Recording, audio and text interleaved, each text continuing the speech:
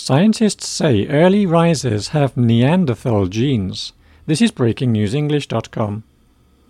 Early risers are people who naturally wake up early in the morning. Their body clock causes them to get up while most of us are still in deep sleep. Researchers at the University of California said early risers could have some shared DNA from Neanderthals, our ancestors who lived over 40,000 years ago. Neanderthals lived in northern parts of Europe and Asia. They woke up earlier to hunt for or gather food as the sun rose.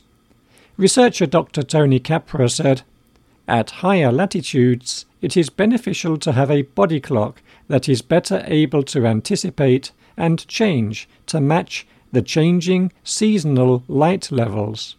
He added, "Having a faster body clock makes individuals more likely to rise early." Scientists have spent a long time looking at why some people are early birds while others are night owls. They looked at a medical database with genetic information for hundreds of thousands of people. They compared the DNA of people who said they were early risers with the Neanderthal DNA. The research found more examples of Neanderthal DNA existed in the early risers.